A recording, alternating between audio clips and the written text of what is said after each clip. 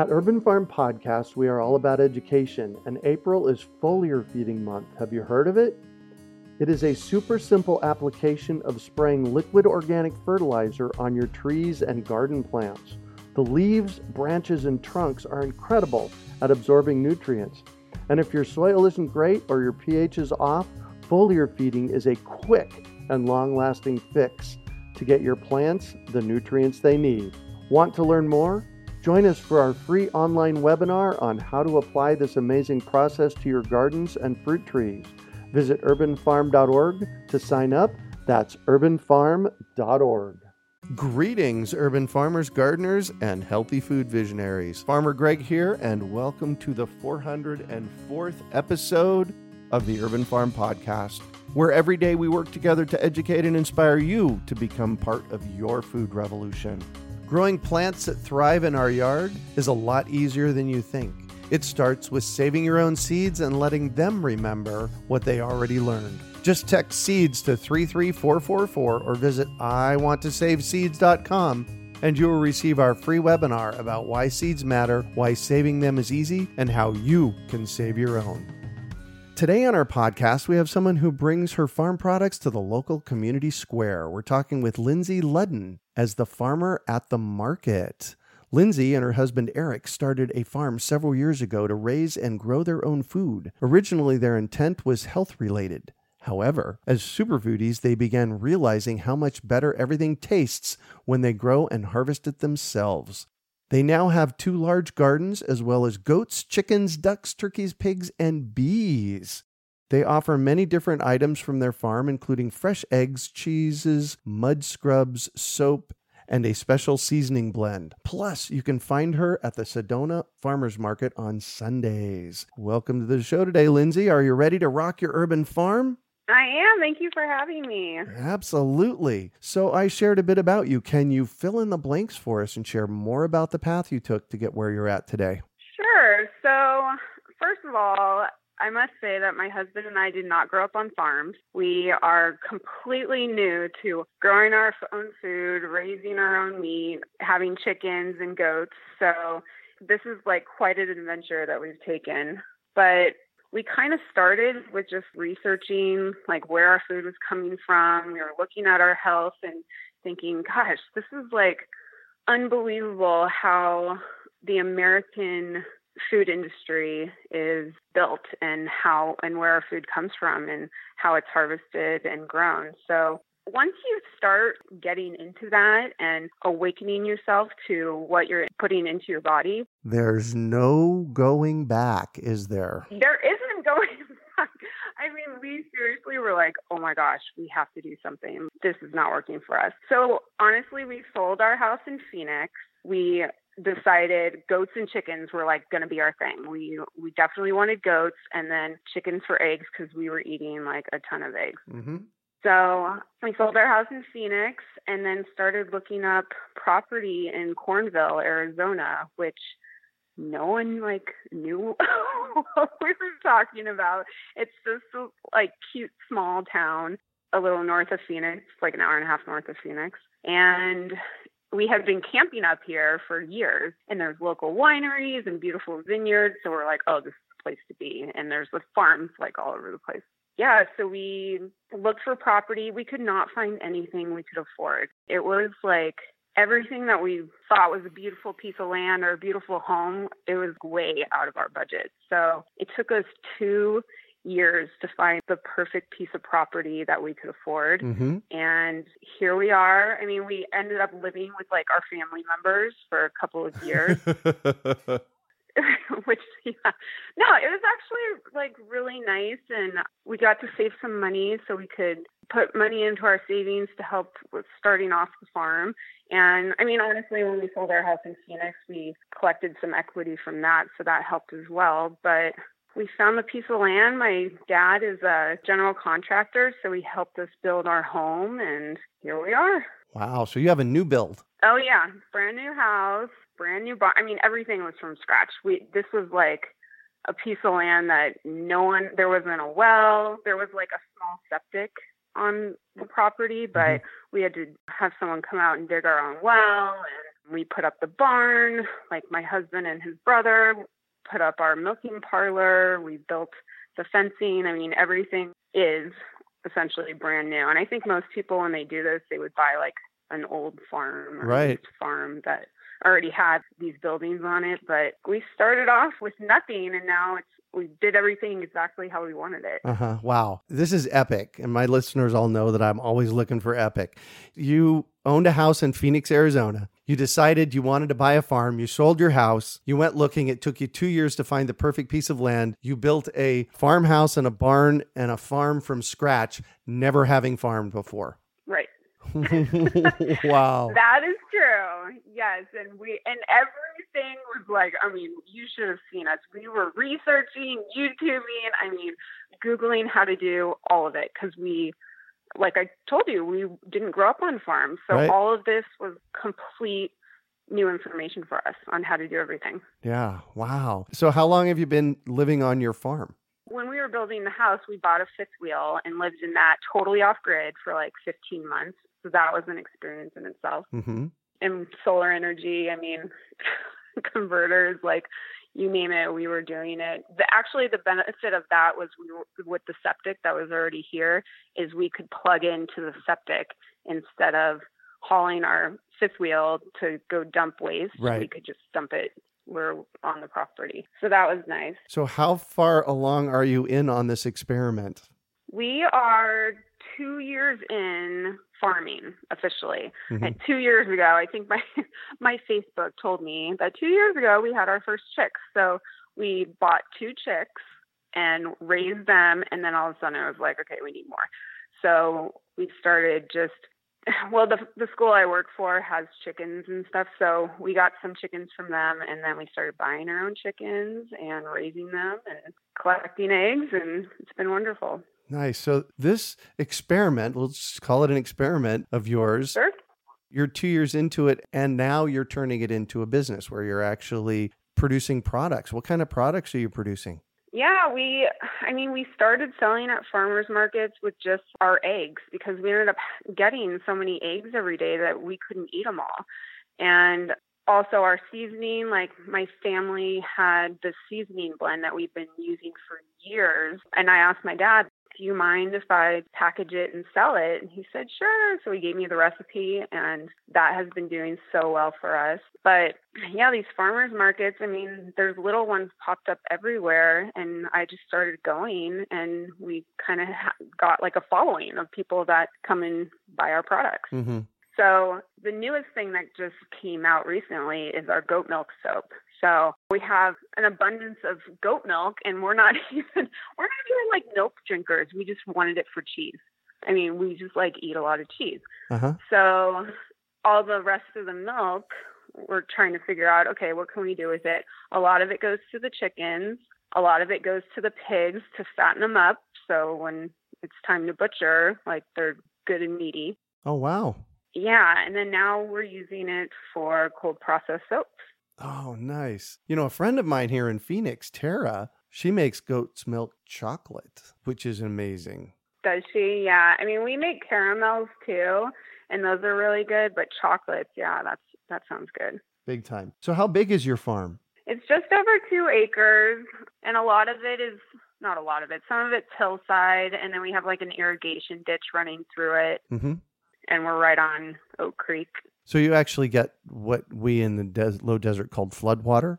We do. Nice. That helps a lot. Floodwater, for those of you that don't know what that is, basically it's a system of ditches that delivers irrigation water to our yards so that we can grow things. How cool is that? You know, what's interesting about our irrigation ditch, though, is it's not like how you guys would do it in Phoenix. People tap into it and create their own sprinkler systems and stuff, but we are not grandfathered into the rights for this ditch. So it's beautiful and it's on our property and we love it, but we can't use any of the water. Oh. Yeah. However, when we dug our well, we hit an artesian well. So we have like water galore coming up. Mm-hmm. We have an abundance of water here. So that's really nice. And we're in Arizona, which is like super helpful to have a lot of water on your property. Yeah, that's a big thing. So the name of your farm is the Hoppy Goat Farm. Tell me about that. Because I'm a big proponent that we name our farms and tell the world about it. Gosh, coming up with the name of the farm was such an experiment. No, I feel like this is the perfect name because my husband is a home brewer. He loves beer. He loves to brew his own beer. And when we started farming, he started growing his own hops for the beer. Wow. So when we were naming the farm, it was like, well, goats like hop around and you grow your own hops. So the Hoppy Goat Farm kind of like was cute. It was a cute name. So we just went with it. Yeah. Wow. Cool. And you go to the market and tell people about it. Absolutely. And they always want to say, well, can we buy your beer? I'm like, I wish. Like, legally, no. You can't. Yeah, exactly. Like, because he does make great beer, but yeah, we're not licensed for that. So along the way, you've had many interactions with people at the farmer's market and at your farm. Has there been one that particularly stands out that tells you, oh my gosh, this is the reason I'm doing this? Honestly, Greg, the folks that sell at these farmers markets that I have conversations with daily or weekly when I'm there are the most down-to-earth, good-hearted people I've ever met. It reminds me of like Midwest folks, just really good-hearted people. And I was with some last night and I'm just, these are my people. Like, I love farmers. We're just like-minded and bounce ideas off of each other, help each other when in need. I mean, it's pretty magical being around your kind of people. Yeah. It sounds to me like you and Eric have created the perfect life for yourselves. Yeah. I know. I hate painting like this fairy tale thing, but it's true. We are doing exactly what we want to do. We've had failures, but it's not like a big deal. Yeah, it happens. That's how we learn. That's part of the process. You just sound happy. Thank you. I am. And, it's like when you choose a path that you are past, like I would say 20 years from now, I would never even have thought this would happen with me. But now that we're doing this, it's just like I couldn't do anything else. Like, this is so wonderful. Everything about it makes me happy. And I have to say, just being patient and finding the perfect piece of property that we were essentially obsessed with was pretty key, because just walking around, I'm like in heaven. There's such a good energy here, and it's a wonderful, wonderful community and piece of land. So I think that was like a smart move for us to be really patient and finding exactly what we wanted. Yeah. In talking with you, your happiness and enthusiasm is infectious. I'm over here just smiling. I got this big grin on my face. It's just making me happy talking to you. So yeah, absolutely. Really, what you're doing is the American dream, and you've figured it out. So can you tell me about that process, what you went through to get to the place of making the decision to go do this? Well, I would say a lot of just having glasses of wine or beer. I mean, we literally talked about it all the time. Like, we would just sit outside and be in the pool or something in Phoenix and just be like, wouldn't it be nice if we had, like, if we could grow our own tomatoes and we had like a huge garden. And so when you start talking about it enough, it's like, all right, we just need to do this. So the process really was just pulling the trigger and making the decision, like, we're doing this and we're not turning back. Because literally we told people after we decided and started looking for property, people were like, oh my gosh, that's so much work. You're going to like hate it. It's going to be way too much. And people say, like, isn't it just better to go to the grocery store? I'm thinking, oh my gosh, that is like, yeah, what you don't know. I hate going to the grocery store. It is like my least favorite thing to do. Sadly, I still have to go because we're not self-sustaining here yet. But yeah, and people were trying to tell us it was going to be too much work. And I'm like, I don't care. So, I mean, maybe we'll get a year into it and decide, all right, this isn't for us. But at least we tried. Yeah. And here we are. We're going to go full force from now on. I mean, this is exactly what we want. It's you fulfilling on your dreams. And what you said was brilliant. You just said you just have to pull the trigger. Right. Yeah. And so that is magical. So talk to me about what it takes to get into a farmer's market. So you've got firsthand experience of getting your products to a market, and that's really one of the simpler steps to getting your products marketed once you have them. So can you tell us about that? It really depends on the market, because I know different markets in Arizona require different permits and things like that. So what I was doing, I was just going online and contacting the market managers for the different markets around here.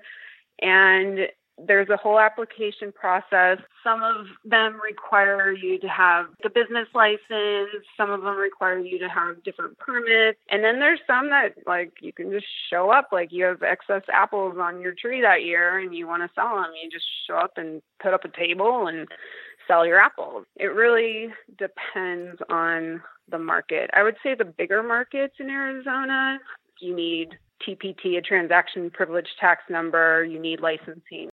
Yeah. You do need all of those things before you start that. So it sounds like you just check in with the market, see what they have available. Yeah. And then once they told me, like, yeah, you're going to need a permit, I'm like, okay, I'll go get it. And I did. Right. Exactly. Oh, yeah. It's just a thing, right? Yeah. It's like a $35 processing fee. And it's hoops you have to jump through to sell your stuff, but it's not that big of a deal. So what are your next steps for you and your farm business?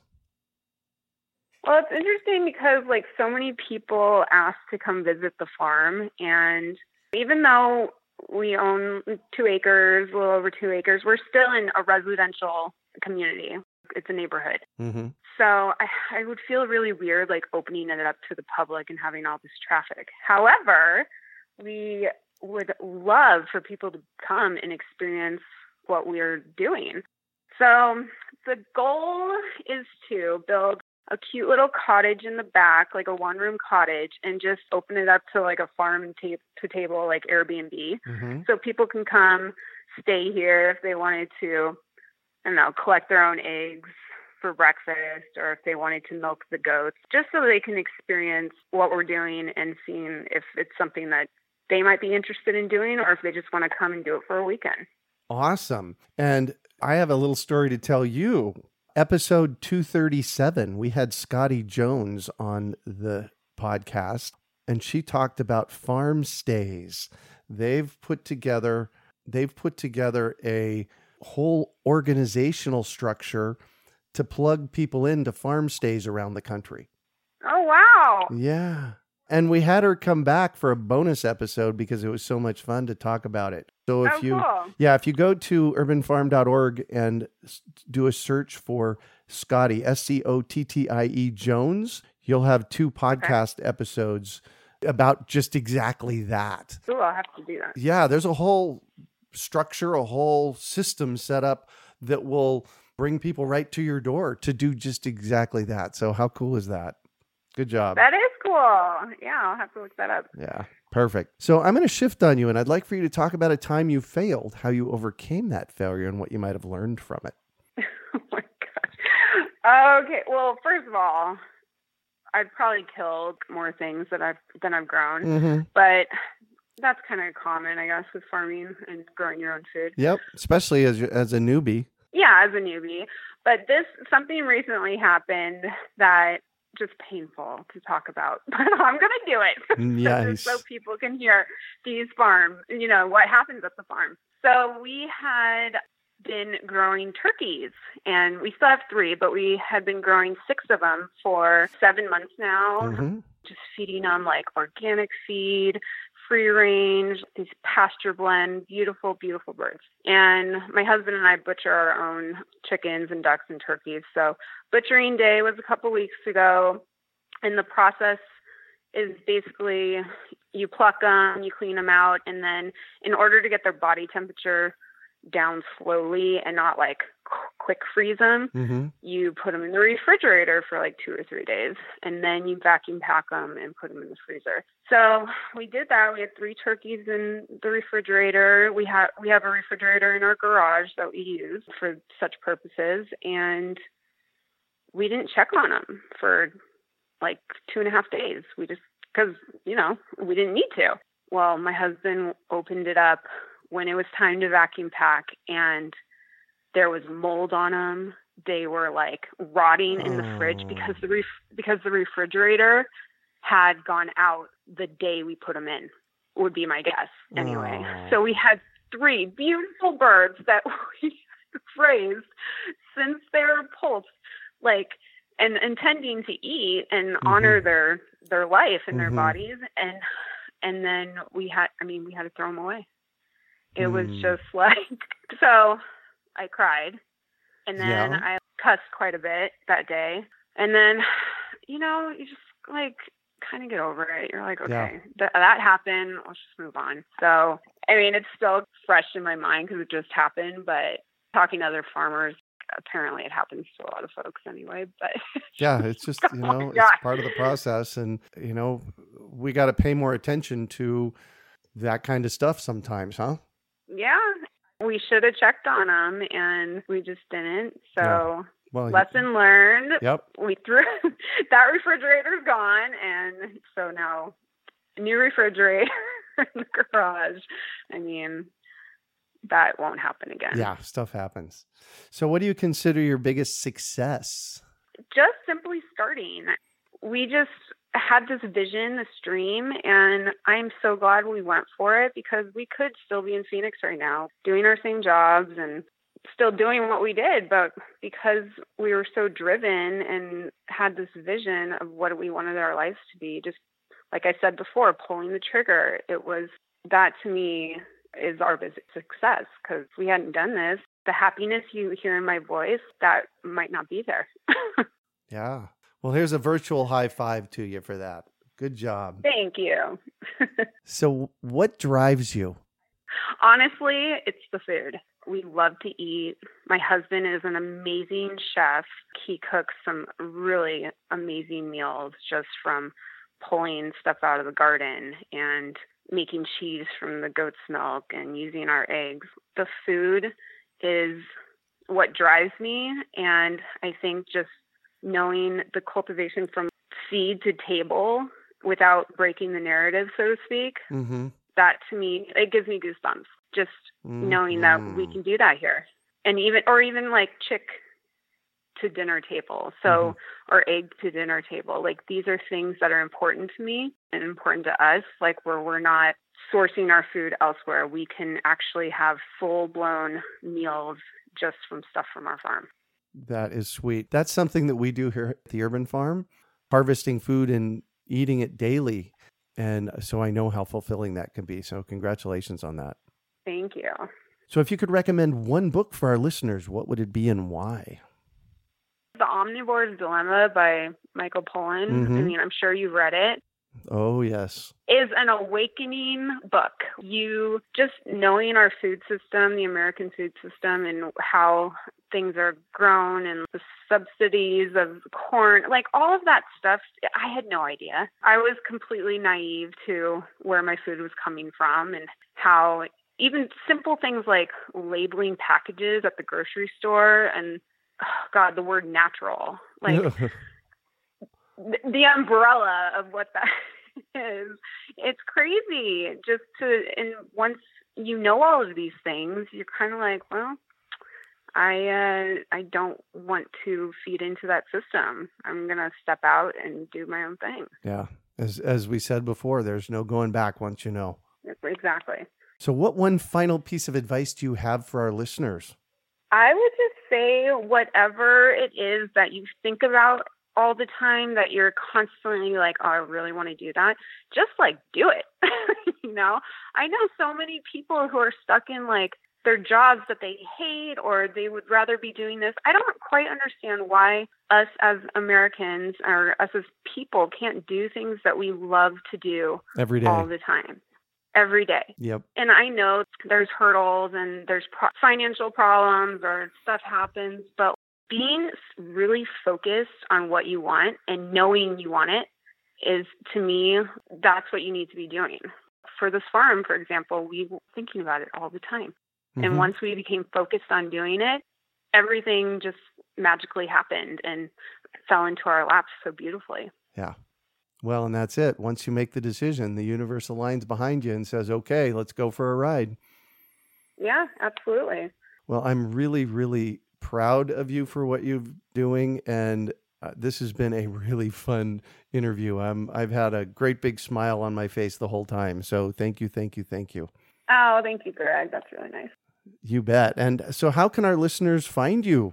We have a website. It's thehoppygoatfarm.com. I also have a Gmail, thehoppygoatfarm@gmail.com. I'm most active on Instagram, so it's kind of fun because I do those Instagram stories. So you can see me doing farm stuff pretty much daily on Instagram, and then I post stuff on Facebook like every week or so. Perfect. So yeah, we're kind of like into social media, and I know it's a platform that a lot of people don't necessarily like for whatever reason, but for me, it's been super inspiring and really fun to just kind of like show everyone like our daily stuff that we do here at the farm. Yeah. Well, and it plugs in a younger crew. Yeah, it does. At 57 years old, I'm not that interested in Instagram, but I know a lot of younger people that are like all over it. So you're really reaching out to a new generation of farmers and eaters. Right.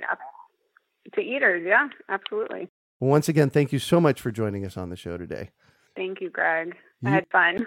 Yay. That's my goal. I've done my work then if we've had fun. So you can also find show notes from today's podcast at urbanfarm.org/hoppygoat. That's HOPPYGOAT.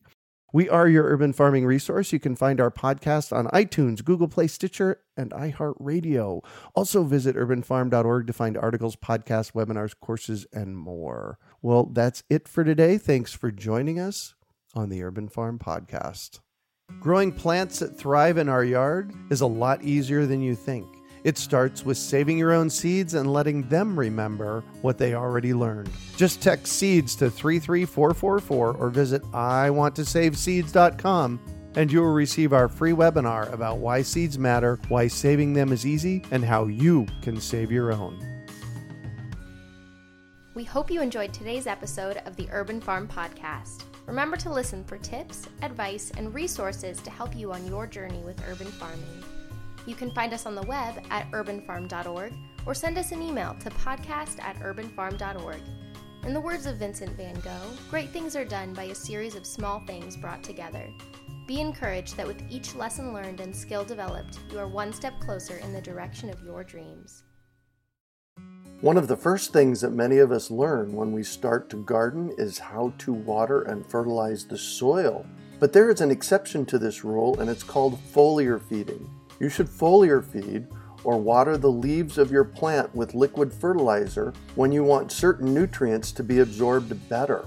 Not only are the leaves great at uptaking liquid fertilizer, if your soil isn't very good or your pH is off, foliar feeding can help your veggies and fruit trees quickly get the nutrients they need to thrive. If you're ready to start foliar feeding for maximum growth, yields, and quality, head on over to urbanfarm.org/feed-the-leaves to see our selection of foliar feeding products. That's urbanfarm.org/feed-the-leaves.